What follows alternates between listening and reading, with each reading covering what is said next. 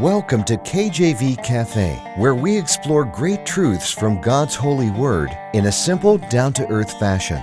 Romans 10:17 shows us where faith comes from. So then faith cometh by hearing, and hearing by the word of God. Let's grow our faith together in the cafe today. Our program is hosted by Pastor Clark Covington and brought to you by Heartland Ministries. Grab your Bible and a hot cup of coffee or tea and join us now as we explore God's holy word.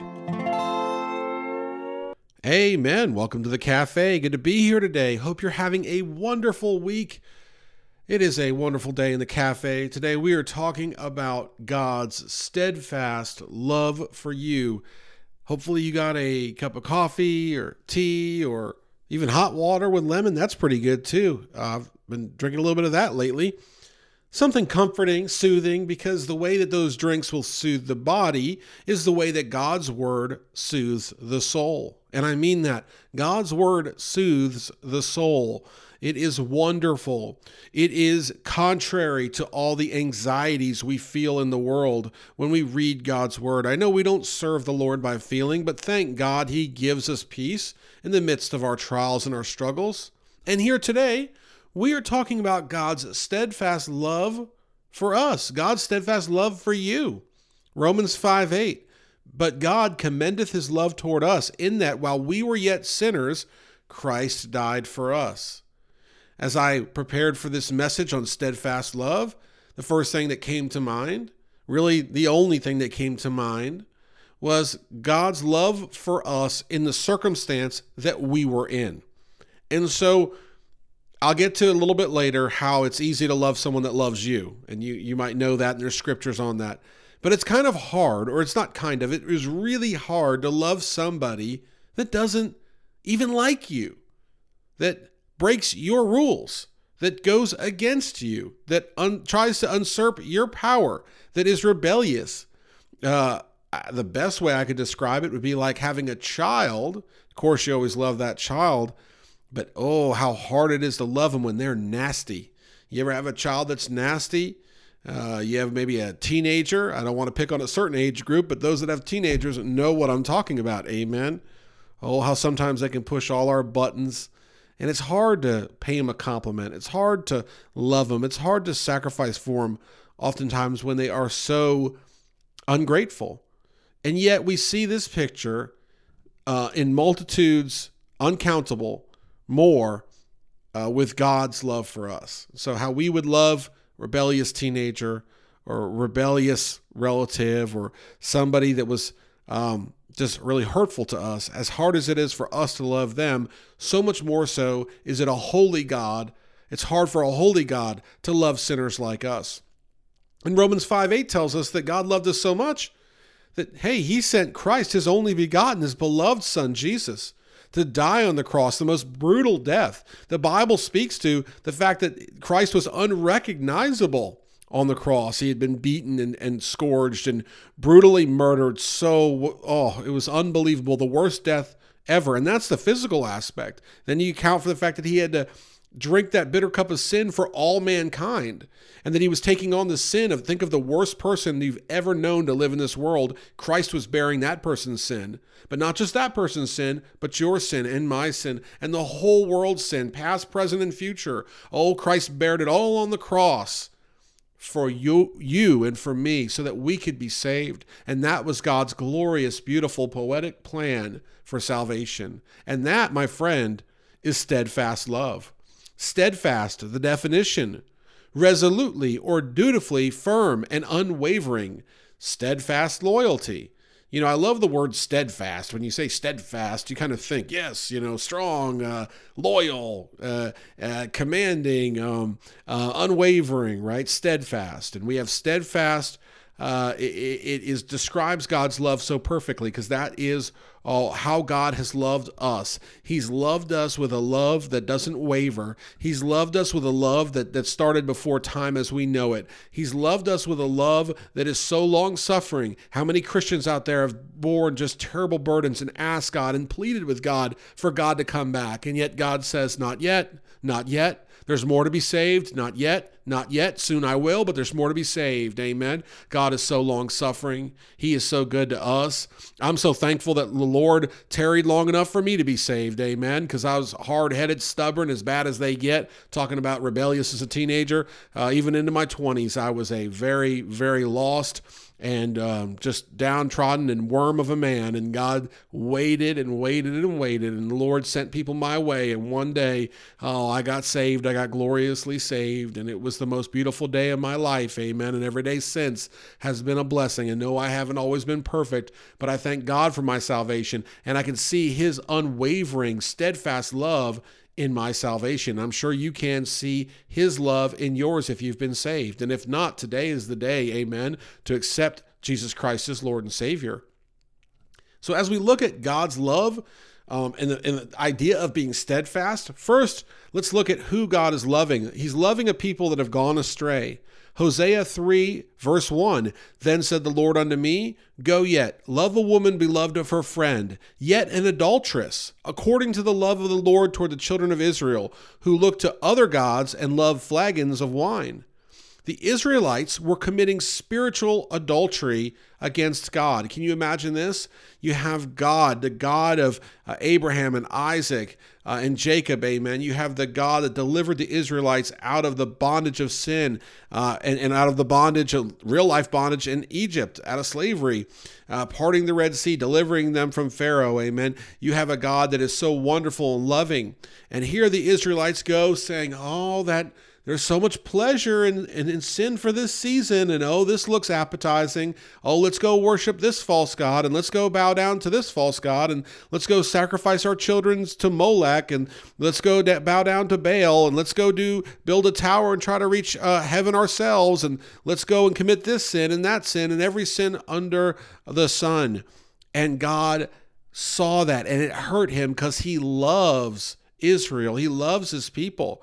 And if you have a husband or a wife and you love them so much, can you imagine the feeling? Maybe you've experienced this of adultery. It's more common, I think, than a lot of people understand, and how much that hurts and how hard it is to get over. And that's how God has felt there about the Israelites. But look, it's not just the Israelites. It's us today. It's Americans, amen. It's us as a nation. We were founded on godly principles. People say, I don't see that in the Constitution. Please read about the Pilgrims. Look at why they came over here to begin with. Look at the roots of this country. Look at In God We Trust. Look at how God has blessed this land incredibly, more than really any other land in the world. Look at God's hand on us. Look at us in partnership with Israel. And as we blessed Israel, we were blessed, as the Bible explains. This is a godly country that's gone greatly astray. And how do we need to repent as a nation? How we need to shed tears for our nation. How we have gone astray and we have gone after the sinful thing. If you've ever sinned in your life, you know that a lot of times there is pleasure in sin for a season. And you may even think on that, and that may even draw you back into that sin. And God is saying, don't do that. Don't be an adulterer. Don't be an adulteress. Don't live out of the fleshly lusts and desires. Don't look for like that thing that looks so sweet, like that Garden of Eden, the fruit there that looked so sweet, and then it was so bitter, and the taste was so bitter as they were expelled from the garden, as they couldn't come back in there and had to live a very hard life. And ever since, sin has entered the picture, and we've had to live hard lives because sin is grievous. It's a grievous burden to bear. And God loved us. His love was and is unwavering. He kept His covenant with Israel. Amen. He has kept His covenant with Israel. He's not forsaken them as much as they have done to Him. He has not forsaken them. And He's kept His promises to us. He loves us. It's an unwavering love. It is such a good and holy love. I could preach on it all day. But for the sake of time, secondly, it's not an easy love. Matthew 5:46. For if ye love them which love you, what reward have ye? Do not even the publicans the same? Luke 6:32. For if ye love them which love you, what thank have ye? For sinners also love those that love them. You know, it's so hard to love the unlovable, and it's much easier to love those that love you. If someone loves on me all the time, it's easy for me to love them because they're always nice to me. Think about someone that pays you a compliment every day, and you say, oh, I love that person. Well, maybe you love them because they love you. It's easy to reciprocate that love. But when people act violently toward you, when people persecute you, when you go through all manner of trials and stresses, do you love them? You know, I've heard a testimony of the founder of Voice of the Martyrs and how he was praying for those prison guards that beat him. And even one prison guard that had literally killed somebody, that man on his deathbed before he died, was sharing the love of Jesus with the one that had literally basically taken his life. Amen. And that's the kind of love that we are to have, because that reflects God's love for us. That while we were yet sinners, Christ died for us. God commendeth his love toward us while we were yet sinners. And so we have to understand the context in which Christ died for our sins, that we were rebellious and how hard it is. The Bible speaks to how easy it is to love somebody that loves you, and how hard it is to love someone that is unlovable. And think about what God calls us to do. He calls us to love the unlovable. If you ever kind of take a survey of who's really involved in the church or who the church really blesses the most, often think about who it is. It's the poor, it's the recovering addict, it's the physically maimed or people that are dealing with all manner of medical and health issues. It could be people that have been born different, amen, in all manner of ways. And the church is that is where they are. Amen. That is their comfort zone. That is their place, because God is in there. And I'm talking about a Bible-believing church. Amen. God is in that Bible-believing church, and the members are living out godly principles by loving the unlovable. And here God is in a poetic way saying, okay, you see how you love the unlovable? You see how you have in your church gymnasium, you have AA meetings once a week, or you see how you have a ministry to minister to those single moms out there, or those that are struggling to make ends meet, or you have a ministry for the homeless. Okay, you see how you're loving those that have been cast aside? Okay, well, God is saying here through this, well, now look to me. I'm loving you in that regard. God is loving us as we've been spiritual adulterers, as we've gone astray, as we have put our hopes and our dreams in theme parks and in movie screens and in the internet and in all video games and in cars and in material things. We put our hopes and dreams in these modern day false gods. And God's saying, I still love you. Come back to me. Come to the altar, repent, get right with me. I want to have a relationship with you. I want peace in your life. I want harmony. I want you to live as I can see you living, in joy and happiness. I want to give you an expected end. Now, I'm just paraphrasing, and Lord, help me to say it correctly, but God loves you. And now we need to return that love to God firstly. Proverbs 8:17, I love them that love me, and those that seek me early shall find me. I love them that love me. That's pretty straightforward. We are to show God the same love that he's given us. And we should live sacrificially, and we should give to him out of need, and we should serve him even when we're tired and beaten down, and we should be grateful beyond grateful, and we should repent and go to him and get rid of any kind of pride and ego, and we should live for him wholeheartedly, following his will for our lives, because he's been so good to us, amen. And to fellow man, John 13:34, a new commandment I give unto you, that ye love one another as I have loved you, that ye also love one another. That's Jesus speaking there. 1 John 4:20, if a man say, I love God, and hateth his brother, he is a liar. For he that loveth not his brother whom he hath seen, how can he love God whom he hath not seen? So we need to not contradict ourselves. We need to show godly love to God, return that love that he's given us so greatly, and praise and so forth.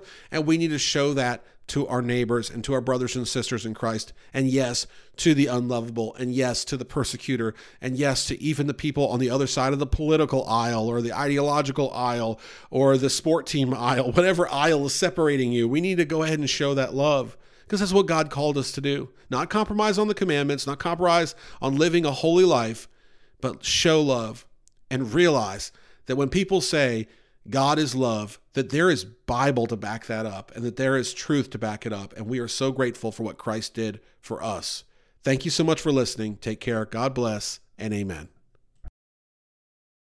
Thanks for listening to this episode of KJV Cafe. Have a question for Pastor Clark? Email him directly at clark@enduringpromise.org or visit kjvcafe.com and click the envelope button on the homepage. Our program is hosted by Pastor Clark Covington and brought to you by Heartland Ministries. We'll close today with Psalm 119, verses 166 through 168. Lord, I have hoped for thy salvation and done thy commandments. My soul hath kept thy testimonies, and I love them exceedingly. I have kept thy precepts and thy testimonies, for all my ways are before thee.